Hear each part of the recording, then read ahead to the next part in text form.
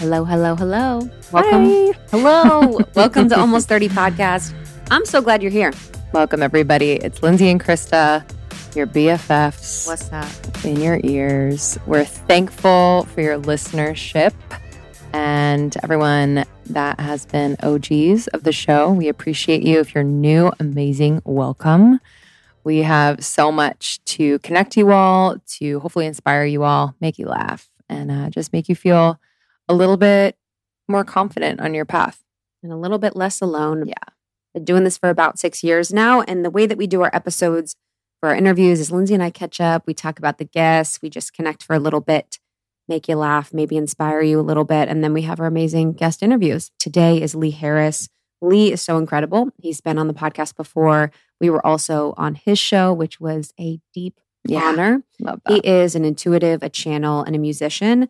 And his teachings are super grounded. And he channels a collective group of beings and guides called the Z's. So it is fascinating what comes through. And today we're going to be talking a lot about some of his conversations with the Z's and the insights he gleaned. Yeah.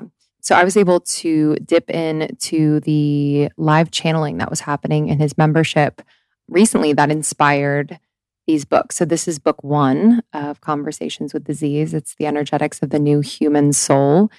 And I was just, I'm in awe of those that channel in this way and are guided to one, like very much create in that moment that the guidance comes, where he was like, they told me to sit down and to channel for you all live in this series. It was like very specific instructions. And they said this was going to be a book series.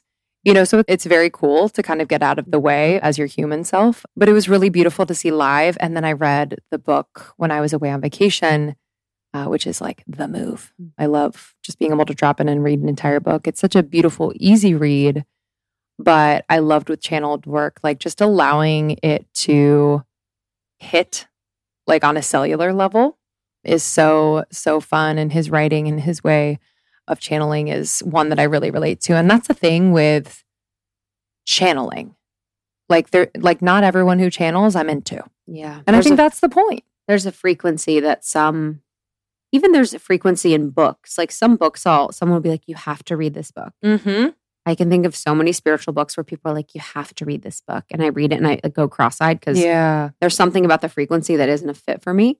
And that's the same, I think, with a lot of channelers. And some are just kind of, I don't know, some are just not my vibe. Maybe it's the voice, maybe it's the message, but you have to find, your right one and always use discernment. But like you said previously, they're all coming from a similar collective consciousness. Yeah. And a lot of them have similar messages they're sharing in different types of ways. Yes. Yeah. It definitely depends on the channel themselves, like their life experience, their lens. I loved in his book, Conversations with the Z's, the part about creating a multidimensional life for yourself. And I really loved this. In it, the Z's say, creating a multidimensional life for yourself, and that can be both an example and a benefactor to others, is a crucial next step. And that is a step that most of you at this point are taking great strides forward with. So really the power of role modeling and the power of really living an amazing life as a way to benefit yourself, be an example, and then also benefit others. Mm-hmm. I think so many of us really feel like we're not doing enough if we're living a really good life, if, we're feeling rested, we're feeling satisfied, we're feeling, whole and happy, and we feel like it's not enough. Yes. But that vibration is actually contributing to the collective vibration in such a really powerful way and setting such a great example. So I'm not one for saying that we're all off the hook to not do work in this world or not give back or not support, our ascension and the people that are suffering.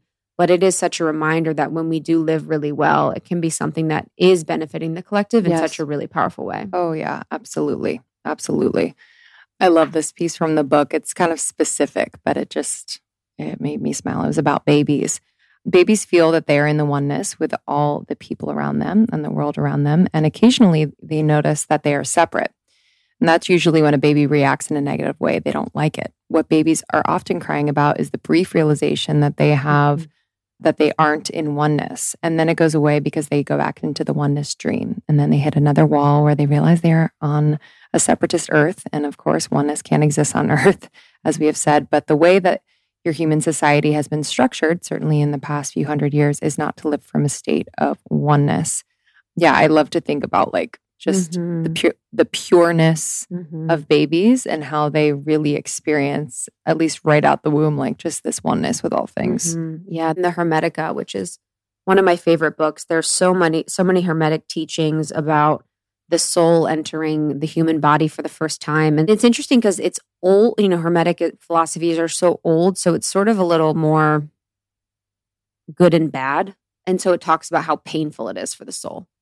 Yeah. It's actually really graphic. It's like, and I don't know if I subscribe to this belief, but it's like a lot of the souls that are circling the earth, it's like, are screaming, it says basically in the text, are screaming the way down as they reach earth because they're so sad to like leave their multidimensional infinite self to like live in our body for a period of time.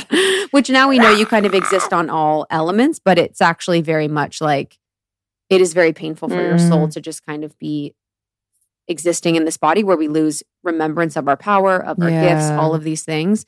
So I can imagine that a little baby is just... Also, too, they say that the first child for most women that get pregnant and give birth, that the babies go beyond their due date for the first. And so I think about that as like the babies are just like, okay, I am not ready for this. Yes, 100%. And how in our medical system now, they induce labor if you go past.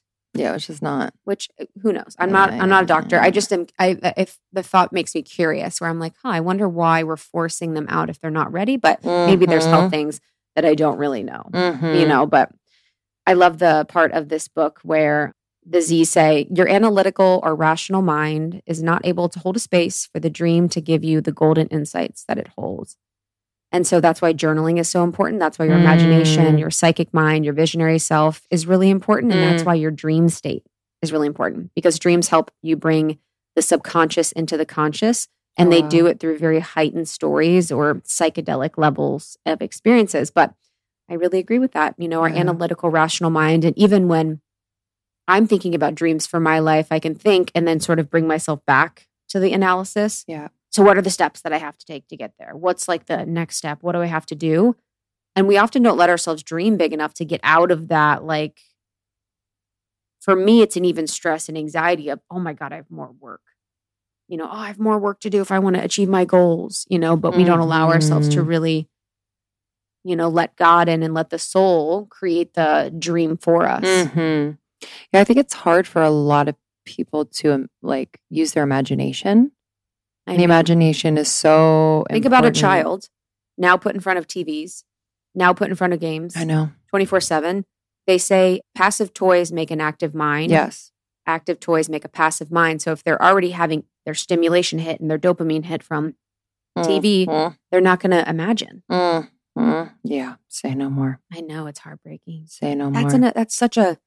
Imagination is your visualization. It's how you create different realities, different worlds. It's how you tap into your soul. It's like... Those are my favorite. Those are actually the memories that I have of childhood. There are just like little snippets that you remember. And the moments are like me cutting like wooden fruit in my neighbor's kitchen by myself, like kind of serving it, or like in the backyard creating like this fairyland, or just, where the mind is so active in a beautiful exploratory way, rather than just being like, zing. Like I am productive. Yeah. Oh my God. A lot of times too, it's when people have to take care of brothers and sisters. If you have a home with a lot of children in the home, or the mom and dad are at work, it can be gotta grow up more challenging. Where you have to grow up, and that's trauma. A lot of times making you grow up too quickly and not allowing your ability to have imagination. Yeah. 100%. But I'm really excited to have Lee on. He's just such an angel, and truly here to serve. You can feel that when you're in his presence. And so I'm excited for this series of books. Book 1 is out now. Conversations with the Z's, the energetics of the new human soul. And if you love this podcast, make sure to share it with a friend. That's how we've grown. And it's just really a great way to connect with people. You know, when you get that meme from a friend, you're like, oh, they get me. You know, when you get that podcast episode from a friend, you're like, they get me. So you can connect with people by having conversations around the podcast that we share. And also, we have our new podcast called Morning Microdose. So Morning Microdose has been popping off, top 5 on the charts already. Mm-hmm. And it is the daily dose of Almost 30. It is quotes and insights and downloads from amazing guests like Glennon Doyle, Zach Bush, Taryn Toomey, Peta Kelly. Mm-hmm. It's so good. Yeah, it's stacked. It's Monday through Friday, every single morning. So a lot of people have been like giving up that first thing morning scroll and just clicking on Morning Microdose, maybe going on their walk or just sitting and having their cup of coffee. And it's been really beautiful to hear from all of you. Mm-hmm. Love it. Almost30.com for all our courses and programs. Courses like The Life Edit, Sacredness of Being Single, Podcast Pro, and Law of One. And then we have our community membership, our amazing membership where we meet multiple times a month to support one another and help expand our minds and hearts. And you can find us on Instagram and TikTok, Almost 30 Podcast. And you can find myself on Instagram at It's Krista. And I'm at It's Lindsay. No. I'm at It's Lindsay Simsick. I changed it. I copied you. Muppet laugh. You were like, I'm at It's Lindsay from Almost 30. I honestly, I think I bought the domains. I have the domains Lindsay Almost 30, Krista Almost 30. Yeah, I have like every domain. So that's hilarious. Probably have that Instagram for you. At Lindsay Simsick. SIMCIK. All right. Enjoy this one. We love you guys so much. We'll see you soon. Love you. Bye.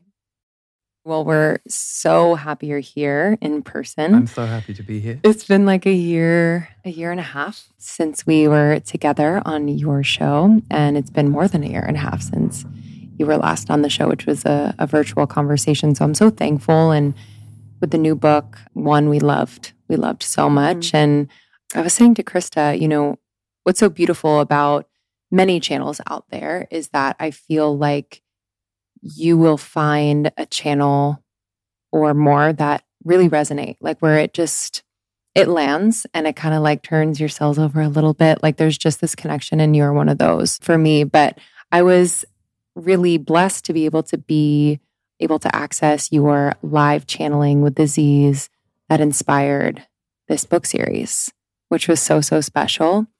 And I'd love to talk about, we'll get into kind of the basics of channeling because I do want to update or really bring in our audience on what that is if they're unfamiliar. But just in terms of this particular channeling, these books coming through, what did they say was the purpose or what was that conversation with them about? So I have a friend, psychotherapist, Diana Edwards, and she and I have been friends for quite a while now. And we had a series of private conversations between she and the Z's during our friendship. And she always asked great questions. So I said to Diana, will you do some recordings with me? And we'll put it into the portal, my members community. And that was all it was supposed to be. But after we did the first 2, each conversation, we go for about 75 minutes. After we did the first 2 on day 1, I went back to the little guest house where I was staying and I heard, boom, this is a book series. And I was like, because they don't do that to me that often. They don't grab my attention without me starting a conversation with them that often. And so lo and behold, the next day, I told Diana and she actually asked them some questions and they've kind of outlined all of these titles and how many there will be. So we just finished recording for book 3, which is all about reincarnation and karma. This first book is the overture to the series, The Energetics of the New Human Soul. And the second book will come out in May 2023. And that's called Embracing Your Multidimensionality. Mm. Did they give you perspective on what the books were and like the topics that they would talk about in each of them? It's interesting. I didn't want to know too far ahead. So I can't even remember what the ones after book 5 were because I don't want to pull myself too far in that direction. But they have said this in so many words. But something happened for me personally in late 2019 where I went through a series of quite big and surprising awakenings for a few different reasons. And at that time, I had this very strong feeling that both my work in the world and also my own evolution was just about to kind of go somewhere else. And I had certain feelings about that. It wasn't all like, woohoo, great. It just was like, whoa, something's just ended. Something new is beginning. This was 4 months before the lockdown, which of course none of us really saw coming at that point. So over the last 2 to 2.5 years, Regina Meredith just said this. If you don't know her, she's amazing. I did a 6th Open Minds with her, and she basically said they're really on fire now because she speaks to the Z's in the show. And I said to her, yeah, I think it changed a few years ago. And so to me, sure, you can look at that personally, but I always look at things collectively. I'm like, well, if they're on fire about certain topics and they're saying certain things, what else is going on in the collective that I'm not aware of, or what other messages are now emerging that it's time? Because the Z's always say they will only give us messages and information that will help us to keep expanding, because that's actually all that matters. So yeah, I've noticed an urgency in them, but not in a fear-based way, just in a, you're all ready and it's time. Yes. And I'm hearing that from the people who listen, and also just friends I have who don't listen to my channeling, but like all of us are just going through all of the evolutionary waves right now. Yeah, and even in the last few years, just understanding the importance of timing. It's like time doesn't exist, and also the importance of timing, especially with information. Because if I think about, I feel like we were talking about something the other day and you said, I'm ready to kind of like speak on that now in a way. Like we've just had these moments of like, wow, a year ago, we were so contracted and so scared to have a conversation about, whatever. But I think it's so important. And, one of the messages from the Z's in this new book was that point about sharing information in a way that isn't destructive to humans. And so do you find that you've experienced kind of this like expansion of not only humans, but like of the Z's to like reach more people and really connect and have their message be heard?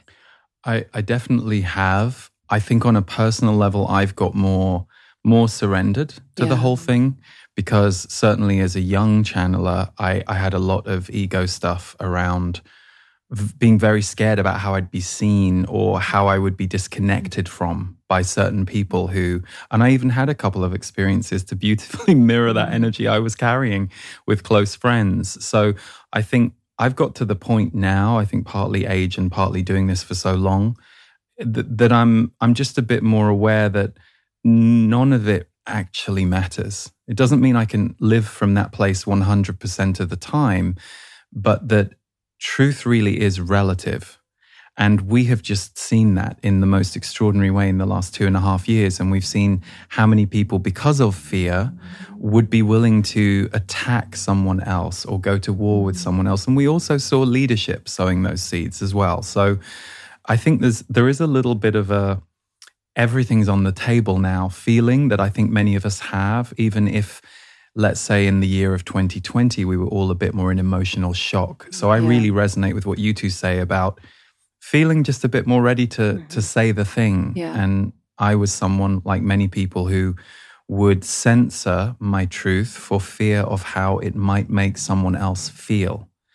And what I've come to understand is, so long as you aren't trying to attack someone with your truth, actually it's okay that all of us, ourselves included, have these moments where we go, huh?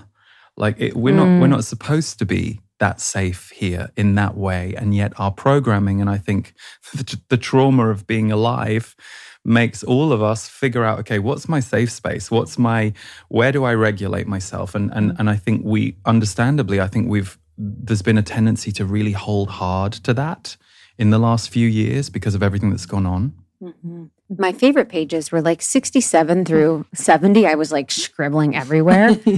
And I would love in our conversation to kind of talk about the current times, and we can even go from the more seemingly dark to the light, which I think will be really beautiful because it's where we're going as a collective.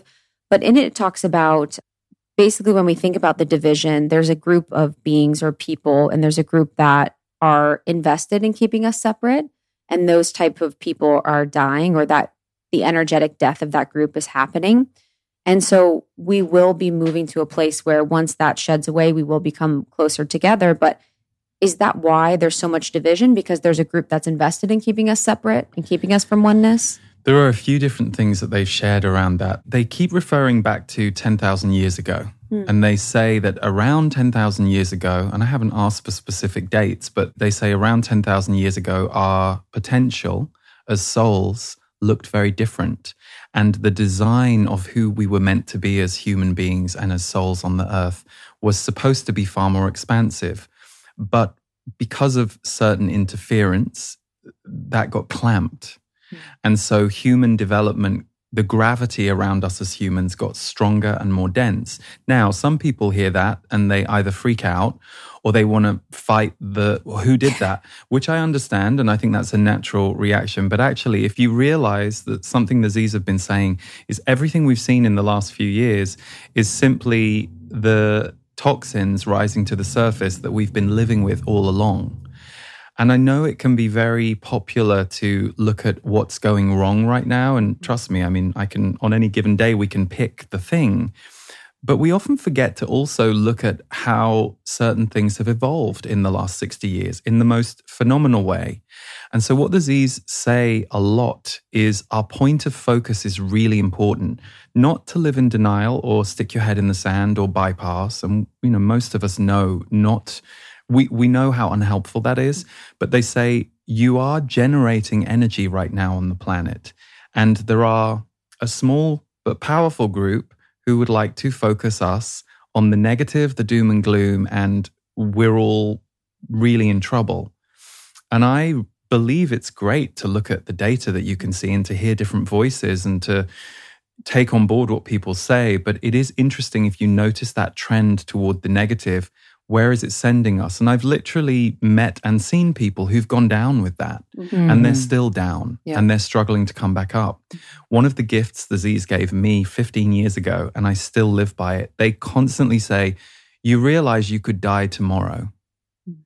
You could be gone. No matter what your age is, they say it's so easy to leave this planet. And they say that if we lived more from that place, we would be far more present and far less programmed. And one of the biggest things I noticed in 2020, understandably, was a lot of people got into fights based on fear for their life and fear for their physical existence. And I'm not judging them for doing it, but I found it very fascinating to kind of witness that when the truth is actually our life force is as precious, if not more precious than our body. And yet we've been trained to forget that. Yeah, there's that deep forgetting. Have the Z's talked about that, where we forget just how powerful we are and we forget that we're not just a human body? Yeah, I mean, there are all kinds of things that we're supposed to forget, apparently. And they did recently say there are some people on the planet now who have really good memory. They play a role. I always see mediums as one of the most powerful spiritual connectors that the mainstream has. Because the most skeptical person about spirit, who are they going to believe? Something that their relatives said to them that there is no way this medium in front of them could know. So the relative becomes a bridge to the spirit to kind of gently wake up the person left behind. So they talk about the amnesia that we have is here for a reason. And if you have that kind of amnesia, as many of us do, don't worry about it. It's not a mistake. The reason that you have reincarnated and also chosen to forget your origins and how vast everything is because we're here to heal the planet as well as ourselves. That does not mean you're here to heal the planet on your own shoulders or on your own back, because there's a lot of us here and no one person can do it. But it does mean that they talk about ancestral energy and they say we often think about that with our own genetic line. And they go, no, you're born into an ancestral collective energy the day you're born, and you're all working with that. That becomes your starting point. And sure, that shows up in your parent or your teacher, and it affects you through their personality forms that they've wrapped around that energy. But they say the energy's on the planet. So the time that you're born is very specific, and part of our job for the collective by being here and by evolving is we get to upshift and uplift some of that ancestral energy template too. There's one other thing, and I have to throw this in. The other thing they've been going on and on about for about 6-7 years, the ground. They say we often look up for spirit and they say you have no idea how powerful your inner earth is. And the pulses coming from inner earth now are what are sponsoring the higher consciousness on the planet. So there's lots of different aspects around it that they share. Is that the Schumann resonance? Is that the earth? Good question. I don't know a lot about the Schumann resonance, but is the Schumann resonance measuring certain frequencies? Yes, it measures like some frequencies on Earth. I'm not super versed in it too, but I know there's like spikes where there's like influxes of energy that happen, and they sometimes can be attributed to just raises in consciousness or times we're able to raise consciousness. Yeah, it's interesting because I think in the book too, I also saw that, and I think this is a collective belief that we're in such turbulent times, like things feel so out of control. And I think from like the matrix level, it, from my perspective, doesn't seem so out of control from like a historical perspective. If we think about in history, how wild it's been. But I do feel like from an energetic perspective, you can really feel the waves and sort of the reshifting and restructuring. So when we're talking about like the energetics of the human soul, does that mean there's going to be a shift in the energy of the frequency living in our human bodies, or will that be more after we leave Earth? Well, good question. The energetics of the new human soul, as they speak about it in this book, their message was, you are all becoming something other than you've ever seen incarnated on the planet. Now, on the one hand, I go, well, of course, that's probably just true of all evolution, right? But they were saying that we can go through 8 or 9, what they call reincarnations while alive in the body. Whereas they say if we go back 100 years, someone might have gone through 1, maybe 2. So it doesn't mean everybody will experience that. But if you look at that from the perspective of, it's not even having your personality change or transplant. You still feel connected, but they say the rate of evolution in consciousness that we as human beings are now able to go through is unprecedented, certainly for thousands and thousands of years. So the energetics of the new human soul, as I understand it, is a bit of a map and a blueprint for understanding why things feel so disorienting, why they're meant to feel disorienting. Like the Z's are not worried. They actually say, you have no idea how many destructive events have been averted. They say, if we could show you the last 60 years and show you how many different destructive events have been averted, you wouldn't feel so bad about what you're living in now. And they also say that all of these changes, the slower they happen, the better it is. And actually, then there is more chance for transformation rather than the kind of blow up that we would all have to recover from and through. So I've noticed as I track historical events just in the last 3, 4, 5 years, I've seen a lot of truth in things that they've said, even though I have to see it play out to understand what they said 2 or 3 years ago. And I'm like, oh, okay. Yeah. And there's been so many things dropped in the collective from like a crazy traumatic experience level or something that we've been like, oh, this is going to happen.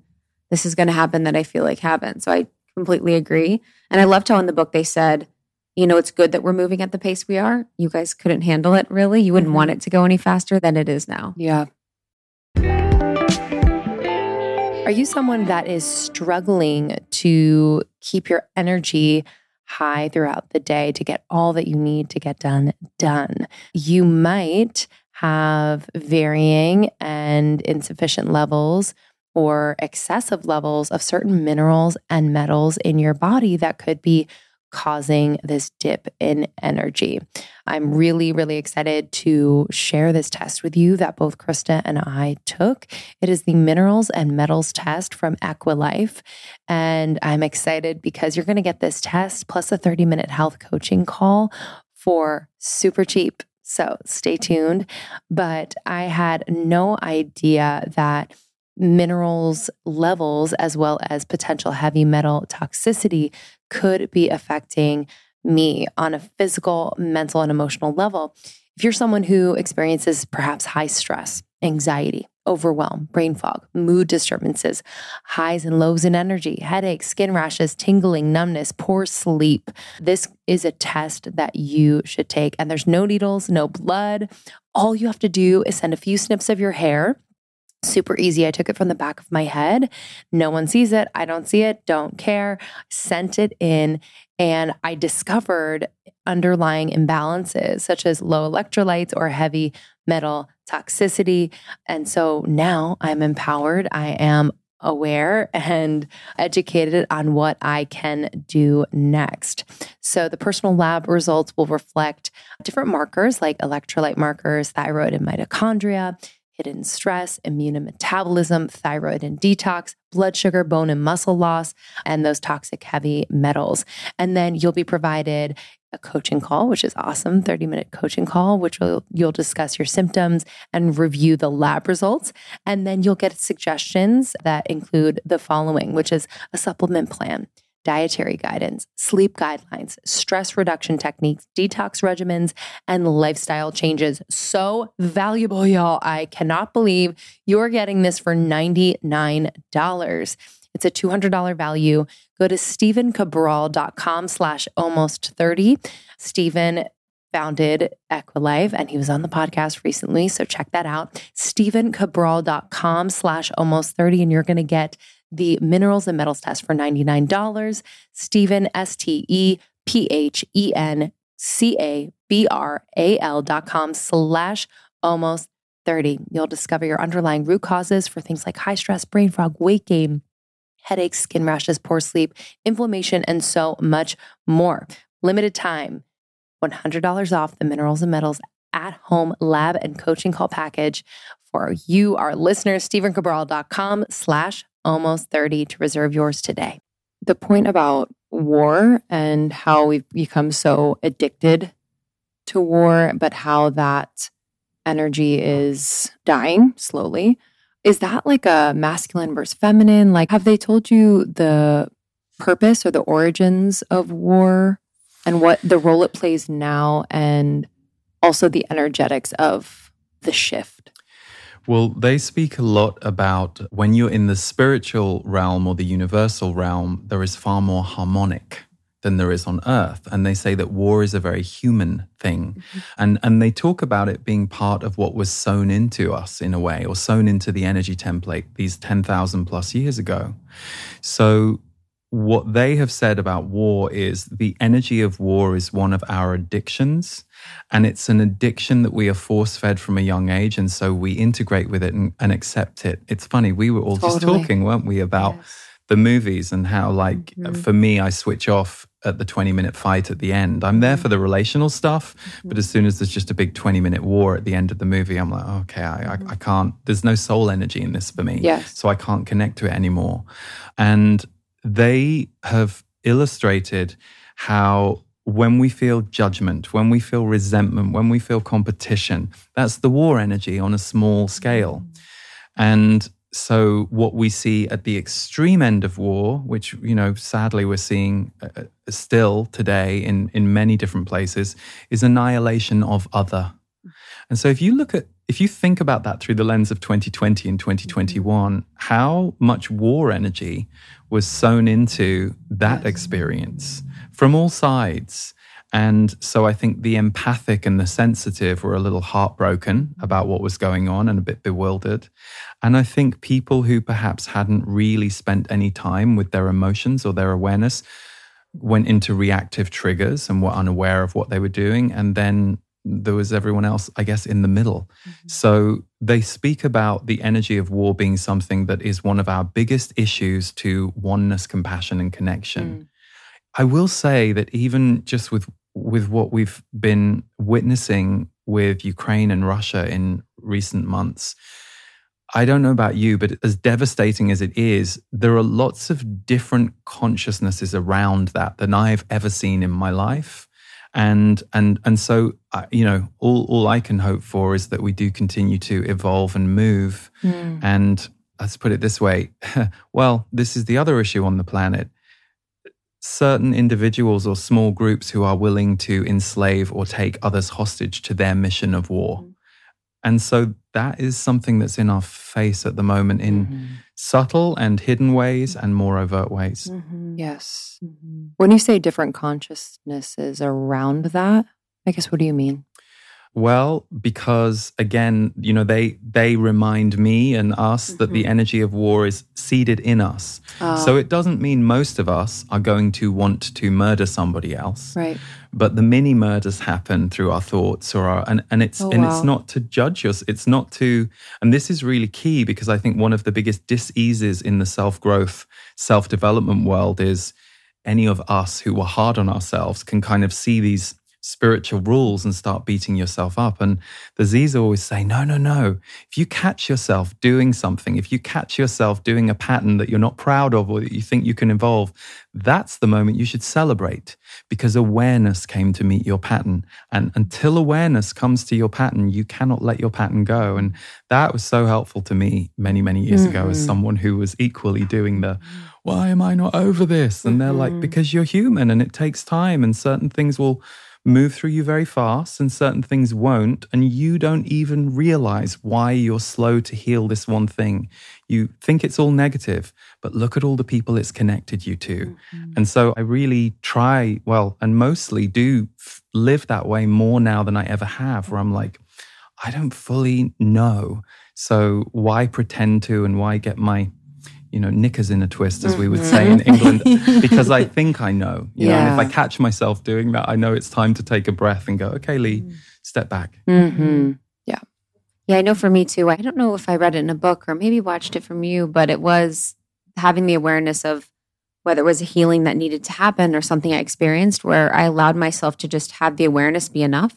It was like just having that be enough, loving yourself through it, not being like, okay, now I'm aware. Now I have to do X, Y, and Z 100 things, and then making that more in the sort of self-hate energy. Yeah. Just kind of perpetuating the same energy where I'm like, okay, I was doing this because I didn't have enough self-worth. And now that I see, now I'm going to do this to keep myself in the same energy because it's not enough. So always checking the energetics and coming with kindness. But you mentioned something about oneness. And I think it's so important to talk about. Law of One is some of my favorite channel texts. And so I was able to really learn about the concept of oneness and unity in a way that I haven't. And I felt like it was really beautiful to read your Z's perspective on oneness, because I think for me originally in 2016, when I first became aware of the idea, I was like, how could that exist? People are suffering, things are happening. You kind of think about diversity of everything seems good. So what's the balance between seeing and understanding oneness from a conceptual level, but then also seeing and recognizing the beauty of diversity on the planet of plants, nature, humans, all of that? Well, the one thing that they have said is that oneness is, at this time on Earth, very personal. So it's not planetary. And I think any of us can look around and go, yeah, you can see that oneness and care, equality, compassion for all, and recognition of the equality of all of us is not the system that any of us grew up in or are operating in right now. But, an example with what you just said is that moment of pure love that you have with your best friend when you two have just perhaps had a difficulty and you come to this moment of understanding and healing and just respecting the other, and the two of you look each other in the eye and you're like, my heart's open. Tuesday, right. Wednesday morning. Tuesday. Us Wednesday morning. That clearing conversation. The same exact thing happened. You're being very psychic today. It's funny. I wondered if I was It's talking turning about on. We talked about the book earlier. Now we're talking about us. Yeah. I wanted to avoid romantic relationship because that's the easiest one. And a lot of people don't want to be in a romantic relationship, or they aren't. So, and we've over-glorified romantic relationship. The Z's say that. They say if we lived tribally, we wouldn't care. But they say we're not dismissing the power of intimate relationship because it's how most of you are discovering oneness at this time on the planet. But they say you don't need that template. So they said if we were living in a oneness way, tribally, we would not be so fixated on one person. But that's a product of where we The are. Z's love polyamory, baby. Yeah, I think on some level, although they did talk about that once, and they said, yeah, what's your intention? Which I think, with a few polyamorous friends I have, the ones who it seems to go really well for are the ones who are really clear about their intention, and they're really clear that they're willing to do all the work around it, because it's not always the party it's cracked up to be that I think many people think about it. So yeah, the oneness piece has been very interesting. They've been talking about that a lot the last few years. And that we can not only have those experiences in ourselves, but the more we practice having them, you can have it with a tree. Can you actually go and look at a tree and just go, wow, that's alive and it's been here longer than me and it might be here longer than me. And like there are moments of wonder, connection, respect everywhere. And until we kind of create and generate more of them inside ourselves, we aren't going to feel oneness as more normal and thus recognize when something is operating far away from it. And equally, we aren't necessarily going to bring that energy into the energy field of the world. One of the reasons that for me, it was so easy to see leadership through a different lens in the last few years was I recognized how many people were not in their hearts when they were speaking. And I was like, oh, that's going to be a problem for us going forward because the Z's are always saying heart is the currency of the future.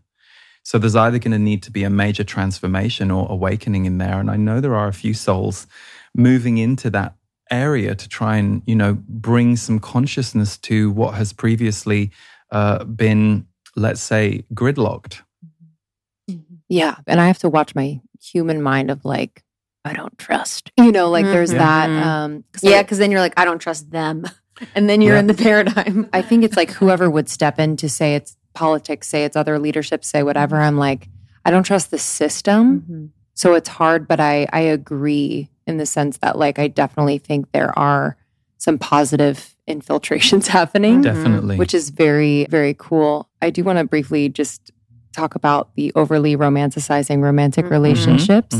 Because I think that's really powerful. I have a program, Sacredness of Being Single, and I've never kind of thought about it like this, where there is so much value and self-worth that we put into being in a monogamous relationship with another person and what that represents and what that means for us. And could you expand upon that if they've expanded upon that as well? Well, it's interesting you say that because I was definitely the person who was desperate to find my relationship through my 20s and, early 30s. And then I kind of let it go. And then, of course, lo and behold, I met Stephen and we're now married. So we're all married at this table, right? Yes. Okay. So what I now understand, and this is partly some of the things they've said and partly just some of the things I've noticed, and I'm seeing it with young people I know now who are just entering that early 20s phase. There's a couple of things going on. There's a sexual awakening, unless you are somebody who is asexual in your relationship, which isn't most people. There's a sexual awakening that you want to explore, and there's a healing energy there, and that's coming online. So that makes you seek that energy. But for most people who want to be in relationship, there is usually a healing drive. So because we've been sold this idea of the one, your great love, and this is going to be the most important person, and then unless you had a family that you were just dying to get away from, you're navigating that weird thing where you leave the family nest and the group and you're just going into early adulthood and it's overwhelming. So if you find this one person that you can now bring all your bag of issues to and like project them all into this one person, I think a lot of us use those early relationships to just try and heal. Unfortunately, we're not often aware that that's what we're doing. So we're like, why did they speak to me like that? And it's like, well, because you need to go through this, or you need to learn not to be in a relationship that is just mirroring low self-worth to you, because you kind of need to understand that that's internal and figure out where it came from and figure out how to move it. So that's my perspective on why we, in the desperation of finding the relationship, we actually want to heal. And so love, close fixation on someone else, sexual energy, those three things combined, they're like the perfect laboratory for you to really dive in. Yeah. Yeah, the sexual energy, what is that? You mentioned there's a sexual energy coming online. When you say that, sometimes I get nervous because I'm like, sexual energy gets so distorted by darkness or, I don't know, negatively polarized beings. So is it for positive or is it just available as an energetic frequency and can be used in any way? So I've always experienced sexual energy as deeply creative. So I don't know about you or anyone else who's ever created anything. When I'd been channeling for a while, I started to notice my energy waves a lot more than I'd ever thought about them before. And I would literally sometimes feel pregnant with something I was creating. That's I think my experience is a bit more integrated now, and I'm constantly creating now too. But I remember the sexual energy piece that they spoke about. They say your sexual energy is part of your life force. So we have confused sexual energy with the act of physical sex, whether that's with someone else, whether that's by yourself. But actually, they say sexual energy is moving through you all the time. And a lot of creatives are using sexual energy, and a lot of people who have a lot of energy and, like to be social. So I remember once they said to me, you're all polyamorous. You're just not sleeping with everybody like you're polyamorous. And I was like, what do you mean? And they were like, well, when you go for coffee with your friend, there's usually some sexual energy there. Doesn't mean you're sexually attracted to them, and it doesn't mean you want to have sex with them, but it does mean that your base chakra is firing and is part of the conversation. They say what tips it over the scale is when it revs up so much that it manifests as desire for the other person. And that's when the chemical draw to a sexual relationship can happen. But I to your point about things being distorted, I think what's so tricky about that is we aren't taught about sex when we're kids, and we're not taught about the sacredness of that energy. And I know for myself growing up, there were lots of girlfriends I had who were friends, not girlfriends, who I think often didn't have time to figure out their own sexual identity before they had guys coming at them. And then a lot of them, it took them years to find their own sexuality without being energetically penetrated by the guy's desire before they really were able to find their own. And I think, unfortunately, that's a pattern in history that hopefully we're letting go of. The predatory, the invasive, and hopefully there will continue to be an increase in the understanding about the importance of mutual respect, mutual celebration, mutual sharing.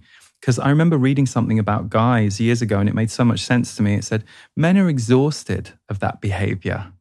So it's not that every man in your life behaves that way, but if that's how men have been fixed as being, then they're missing so much inside them as well that they're not allowed to be, because that personality organization that they've had is very limited.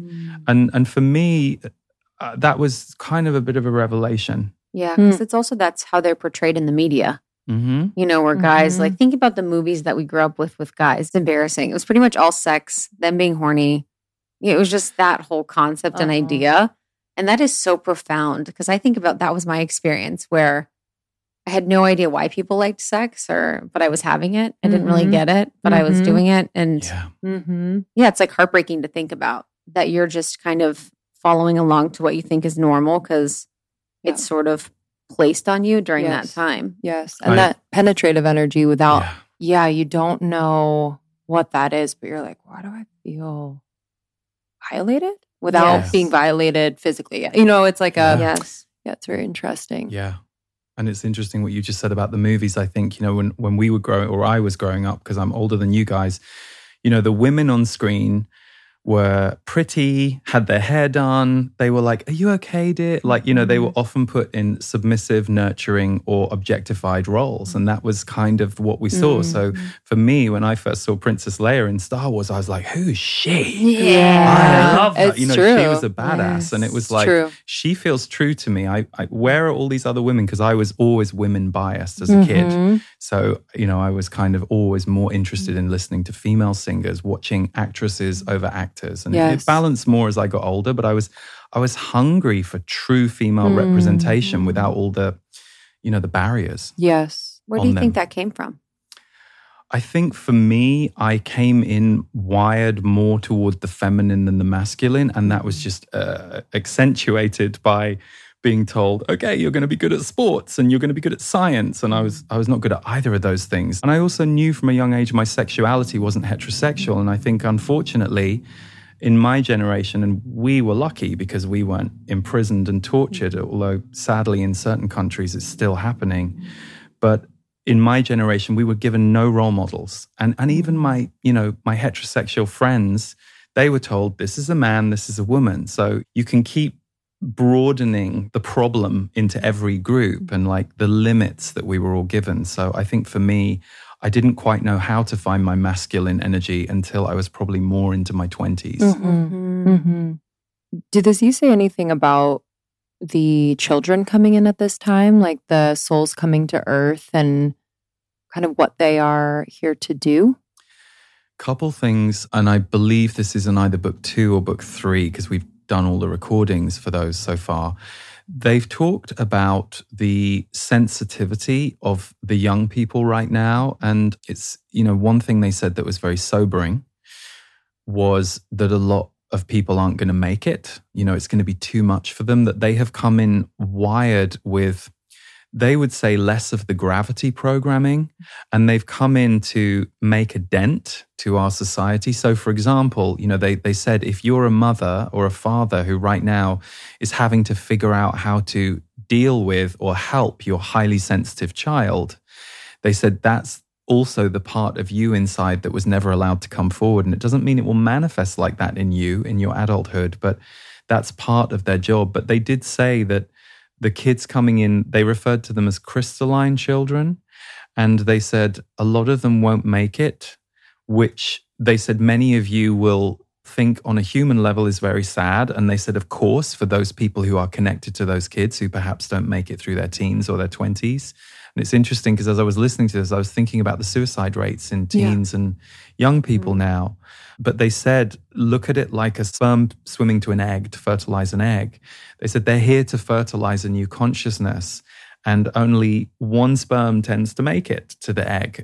But all the others are part of the energy to get there. They infuse it too. So they were saying not every child has to make it, even though they said it might be very hard for you on a human level, especially, of course. I don't even know how, if it was your child, you would get over that. Or you would be able to see it this way. But they said they have a job to do, and more of them are coming in than are designed to remain. So that's not to say that to make us apathetic or not help them, but basically to recognize that, for those of us who are here and have been here for 35 plus years, maybe, it's a weird time because the ground that we grew up on is shaking. There's lots of new people coming in that even if you have a connection with them, they're wired very differently. And then there's the older generation, some of whom are going through rapid transformation and some are digging their heels in and don't want to. So it's kind of a very interesting energy map right now between human beings. Yes. You know what I find to be one of the cutest and sweetest gifts is when I get a print. So I just got a canvas print from a friend of mine of a picture from my wedding. And y'all, I got it and nearly cried because it was just so beautiful and so well done. And she got it from canvasprints.com. So if you don't know, canvasprints.com offers the highest quality canvas prints at affordable prices. And the interface is super easy to use, which is for me because I am not tech savvy. You just upload your image, choose your canvas size, and then you check out. You even get to add a floating frame to your print for a beautiful finishing touch if you want. The only limit is your imagination, to be honest.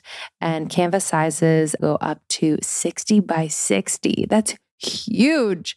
I love the one I got. It's just a perfect keepsake from our special wedding weekend. So if you want to create one-of-a-kind custom photo gifts like a canvas print or perhaps glass prints, posters, foam photo tiles, maybe even blankets, pillows, mugs, puzzles, coasters, ornaments, hoodies. I mean, truly, options are limitless. Go to canvasprints.com. Canvas prints start as just $10.84 for an 8x8 print, and mugs are only $11.99. Just to give you a sense of the pricing, they are super, super affordable. All canvas and frames are 100% made in America, and all products are printed and assembled in the beautiful Blue Ridge Mountains of North Carolina. And super quick shipping. So for the holiday season, this is a great option. Most orders ship within 3 to 5 business days, baby. So again, if you're looking for a really beautiful personalized gift, whether it's a canvas print or a custom pillow or tote or mug or coaster or photo puzzle and so much more, you can go to canvasprints.com and use the code almost30 for 25% off your order. That is a huge discount. We don't normally see that. That's amazing. canvasprints.com. We have a special offer just for our listeners. You can go to canvasprints.com, use code almost30 for 25% off your entire order of canvas prints, canvas wall displays, metal prints, photo tiles, photo blankets, and pillows, and much more. Find the perfect holiday gift for everyone on your list and save with this amazing offer. Again, the code is almost30 at canvasprints.com for 25% off your entire order. Did you know that the drugs we take to manage period cramps were invented in the 1950s and exclusively tested on men? What? It's literally outrageous that there hasn't been more innovation when it comes to periods. Daloon is changing that with dietitian formulated solutions that relieve our symptoms while actually supporting cycle health.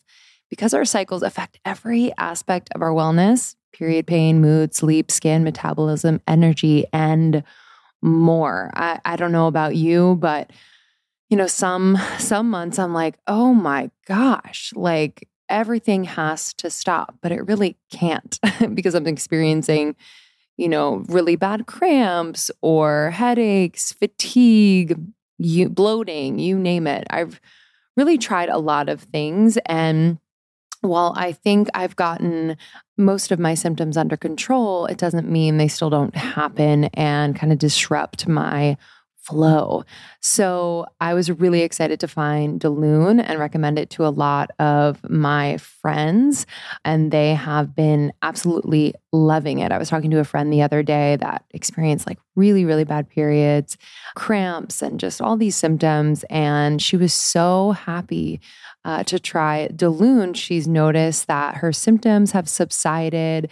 They don't last as long. They're not as intense. And she can really just be in her life, which is really nice. So Daloon Nutritional Solutions are dietitian formulated to work with your cycle health, not against it. It'll help you all month long while also relieving your cramps and PMS during your period. Daloon creates effective drug-free supplements for period cramps, PMS, and optimal cycle health. So you can get the relief you need naturally, which I'm all about, and start feeling like your best self.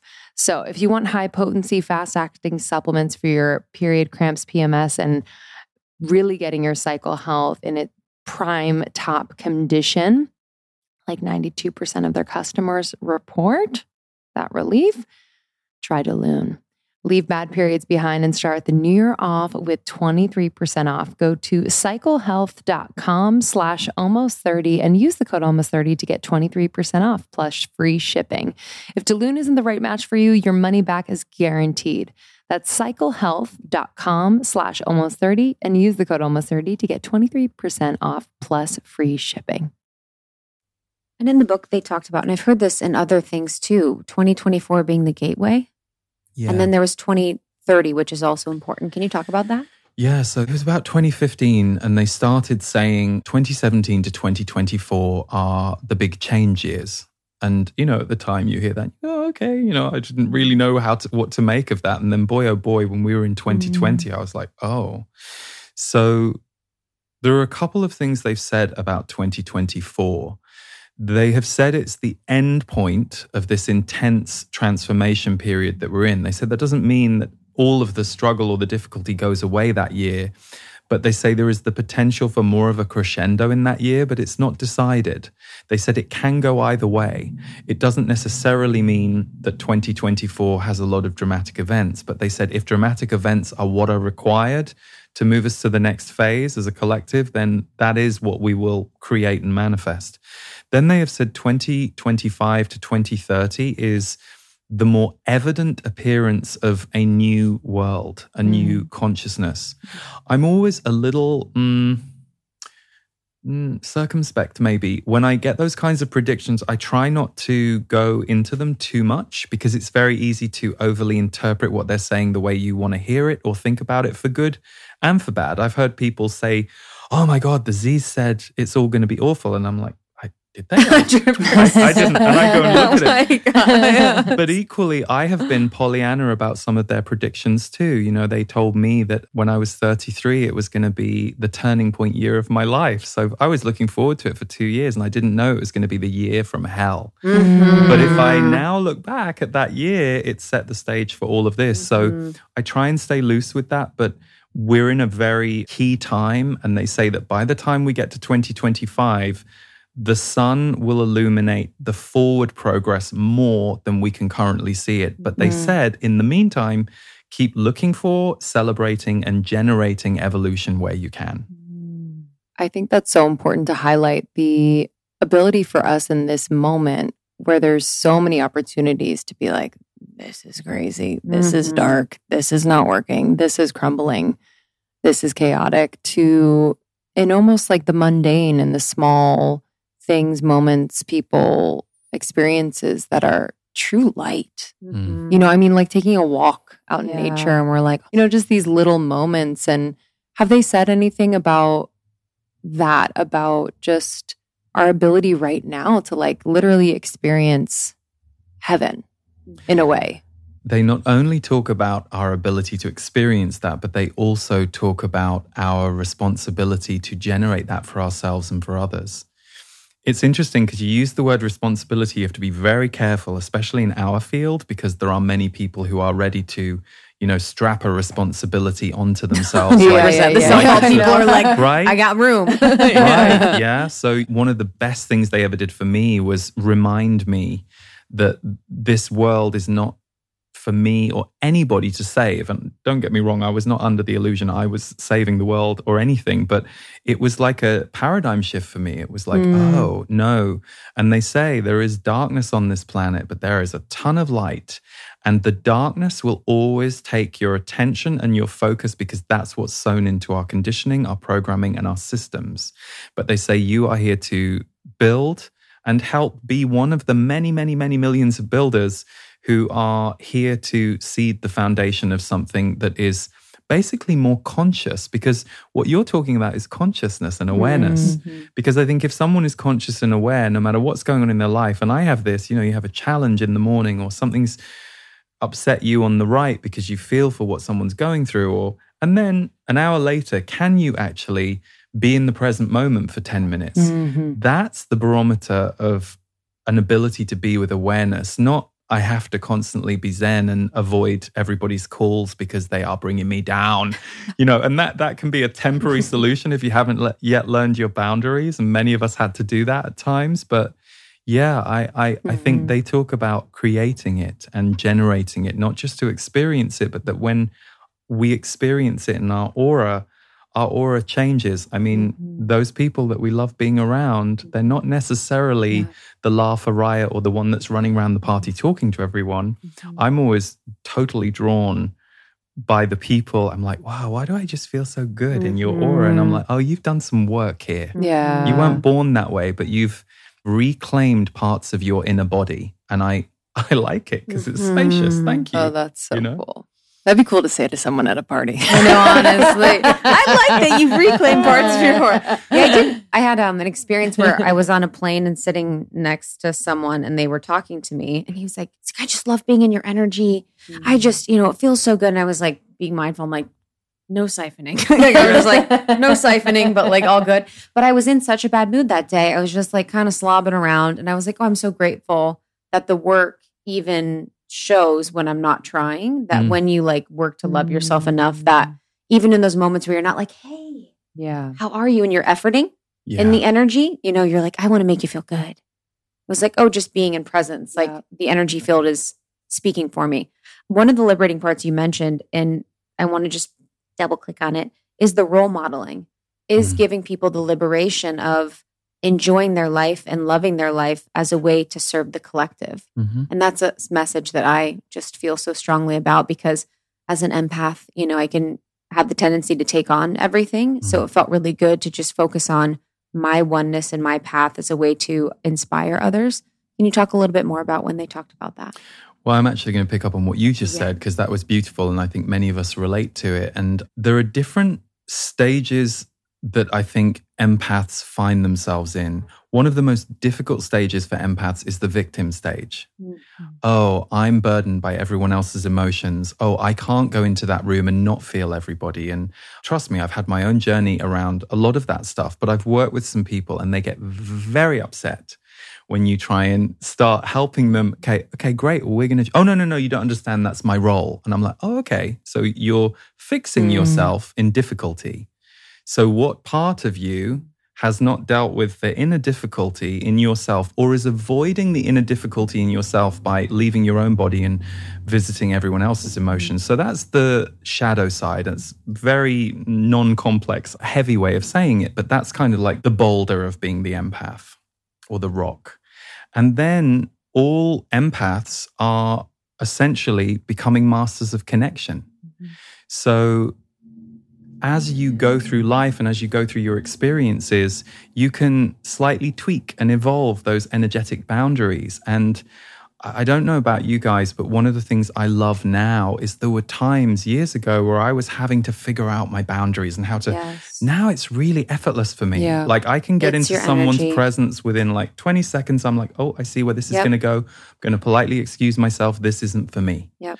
But 10 years ago, it was for me because I was dealing with my own enmeshment wounds. And so they were the perfect person to cast.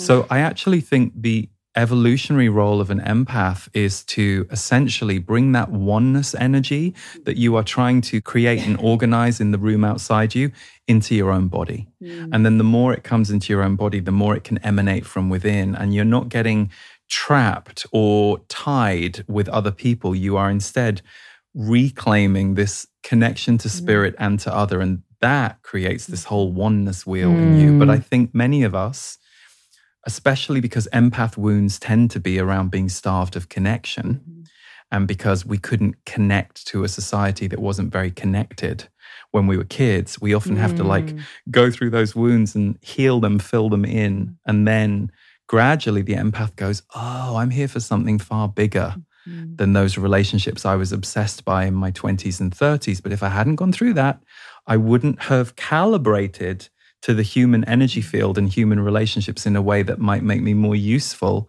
as a mentor, as a voice, as an energy field in later years. You're being very psychic today. Yeah, it's wild. The empath work is like what I want to really step into, because I was an unconscious empath for most of my life, and it can be incredibly painful. And then you go through the period, where you're the victim, and then you create these like electric fence boundaries, and you're like, no, boundary. And then you can really love yourself enough or be in that your heart enough where your energy is the boundary and your awareness is the boundary. And it's very fluid. It's very in conversation. It's very like in the moment, which is really beautiful. But it's been heartbreaking to see so many people that I know are empaths and have these very special gifts. And when I think about starseeds or people that come back like wanderers, I think a lot of them are empaths, you know, people that are deeply in tune. And so to see them give their power away to mostly unconscious people, you know, not to do sides, but mostly unconscious people is really heartbreaking. And I really would love to empower them as much as possible to come back to their bodies, their nervous systems, and really come back to a place of using it as a superpower. I love that you're saying that. And I don't know about you guys. I've not met many people who identify as empathic. And of course, on some level, every human being has the potential to be empathic, but there will be certain ones, as any of our subgroups, that will lead the way and will be the balance in the group by holding an energy quite strongly. So I don't think I know anybody who identifies as an empath who did not have the difficult unconscious journey, but didn't know. And you nailed it with the word unconscious. You know, I was taken to Weight Watchers age 10 because my overeating destructive tendency started at the age of 8. And I didn't get free of it until I think the last time I was bulimic was about the age of 19, 20. So I, like many, have that story of how I turned it on myself and then had to recover from it. But what I've come to understand now, it's a bit like when you've healed from a really traumatic event in your life, or there is enough space between you and it, you start to see it differently. Like I look back at that now and I'm like, that was all of that and all of the emotional pain and psychological darkness that I could feel at times in really strong ways kind of set me up for not only what I'm doing now, but even how I'm experiencing life now. So I think in a way, empaths do two things. You have to recover yourself, but you're also, unbeknownst to you in all of those tricky relationships, maybe you are with people who seemed unconscious or was a very toxic dynamic for you, but you don't actually know what them being with you did for them. And I'm trying not to say one is bad, one is good, because that's not true. But there's one relationship I was in where many years later we met and he said, I never quite got over you, but I always remembered what you taught me. And I was like, and trust me, I'm not saying everybody would have said that about me, but I was struck by that because I thought, you fought me so hard. You fought love so hard when I was with you that I just thought, and of course, on some level, that's what I'd manifested because I also didn't know how to create it. And so it was a nice moment for both of us to go, wow, that wasn't a healthy dynamic we were in together, but both of us can look back and see the healing. So you never know. You never know why your jagged path happens for you personally or the ripple effect you have on the people that you go through things with. I feel like you share this fantasy too of like wanting to connect with those that you've been with either romantically or maybe previous friends or whatever, that you can have a conscious conversation about why you came together and what you learned from each other, and just kind of like just have that really conscious moment of like, wow, that's exactly why we came together. Like that I would be love so a fun. table of all my ex-boyfriends and just like, like I cannot believe I was doing this or you were doing that or I was. But I think that like my dream. If that happened more often, then that would be one of the many signs that I'm like, we're getting there. Yeah. Because that would be so beautiful to kind of set aside any. It's also 100% my ego being like. I don't know. It's 100% ego. Wasn't I the best? It's not 100%. It's like 43. Yeah. But there is a lot where I'm just like, I would love to use my tools now and be like, hey, I'm so sorry that I was completely whatever. And, you were doing this or I was, and just kind of being able to like go through the process of it, especially being someone that was an empath and really didn't know what was going on a lot of times in a lot of situations. So here's a question for you, because I love what you're saying and I agree with you, but does you now need healing from you 10 years ago? Meaning, for me, the conscious conversation is really easy to have when I've let go and I've moved through it. Yes. And then the conscious conversation, it's not that it's not nice, but isn't it funny that we often crave the conscious conversation when we're in the pain? And something you just said made me think about this war dynamic that we have again. And we've seen this a lot with cancel culture. There's a large portion of society that still wants to kill somebody off. I remember there was an incident with, I don't want to mess his name up, but was it Jussie Smollett? Yes. And I remember when all of that happened, I was so moved. I saw Iyanla Vanzant on a red carpet, just happened to be on some red carpet, and I saw a clip of it that night. And someone said, what do you think about everything that's gone on with, and of course it was all about villainizing and judging and shaming and all of that stuff. And she said, he needs our help.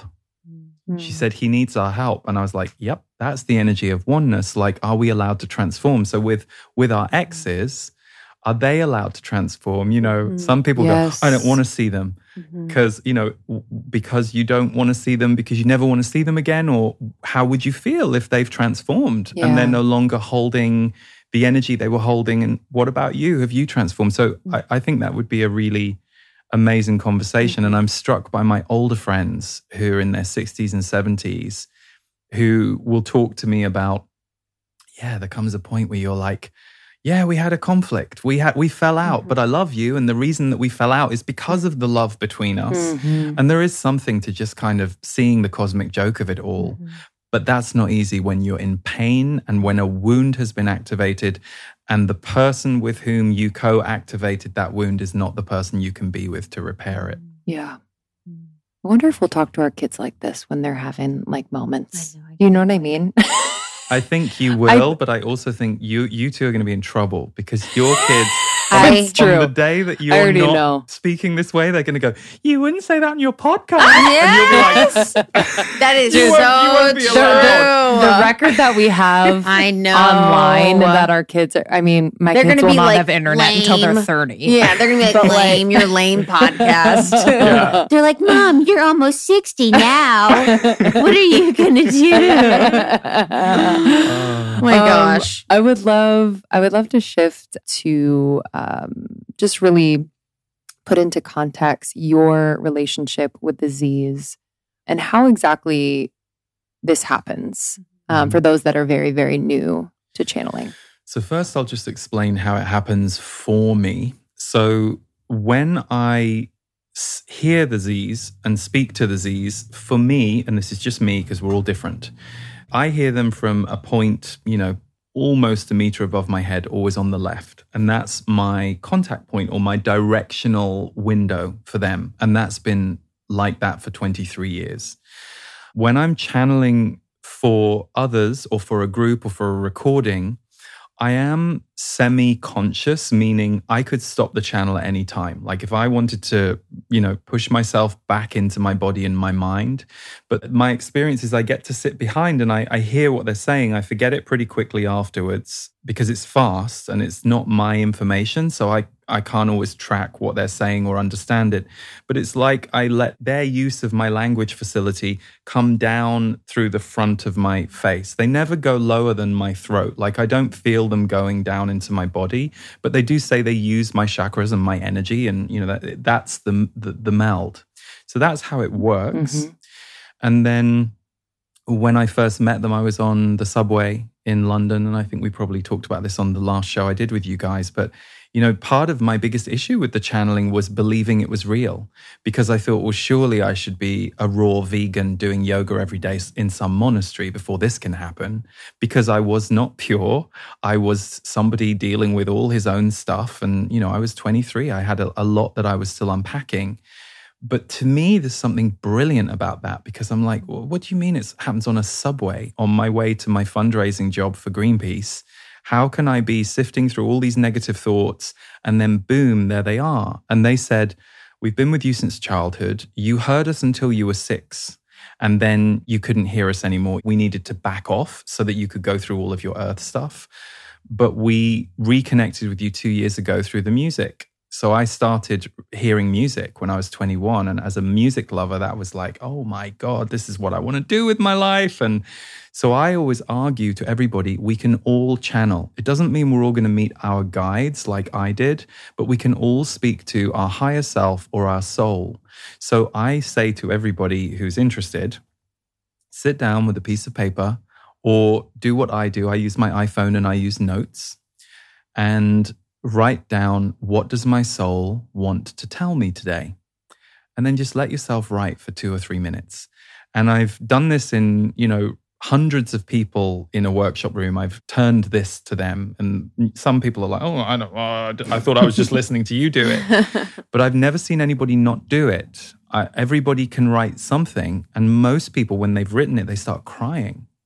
And it's a couple of reasons. Number one, the frequency of our guides and the frequency of our soul, it's coming from a higher octave of love than we as human beings are used to living in. Doesn't mean we don't have peak love experiences or people in our life who are so loving, but it's not the norm. It's not how we're all walking down the street, smiling at everyone, looking, wouldn't that be nice?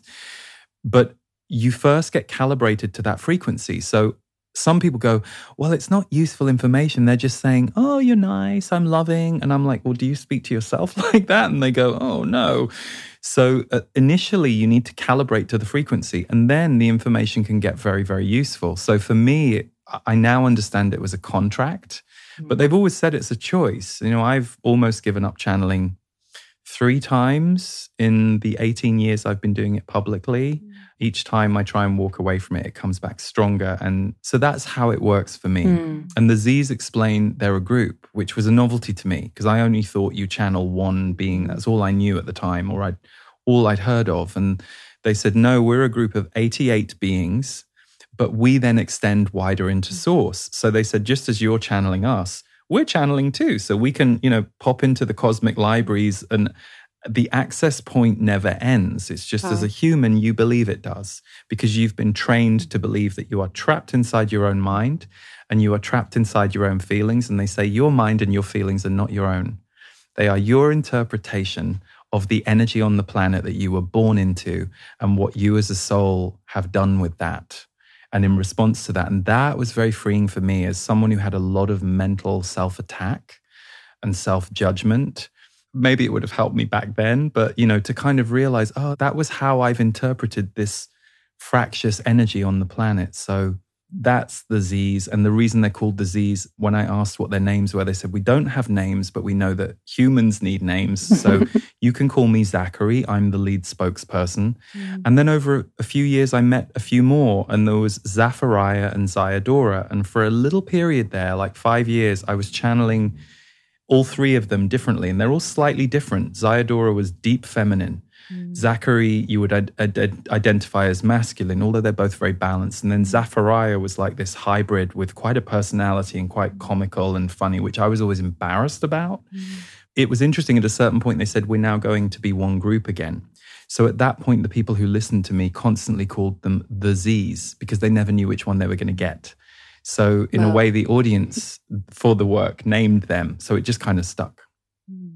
So fascinating. So Love. Well, And we're very thankful that you're willing to channel a message for I was told to. our audience. Yeah, thank I you. got the instruction this I was morning. praying Thank on the you. way. I was like, we prayed. It was around 3. And I said, Z's, if you want to be here today, we'd love to have you. Oh, there you go. pray. Fantastic. We hope you enjoyed part 1 of our conversation with Lee Harris. Stay tuned for part 2, where Lee will be channeling the Z's. Thank you so much, Lee Harris. We love you. Love you deeply. Learn more. You can go to leeharrisenergy.com. And again, if you're new to Almost 30, welcome. We are so thankful you're here. If you want to learn more about what we're doing over here and how you can get involved and connected, go to almost30.com. We have courses and programs and a membership and more. And if you aren't subscribed to Morning Microdose, our new podcast, which takes the vortex moments of Almost 30 and creates little just doses that you can take in every morning, Monday through Friday, highly recommend subscribing. We'll see you guys on the next one. We appreciate you so much. Love you. Love you. Bye.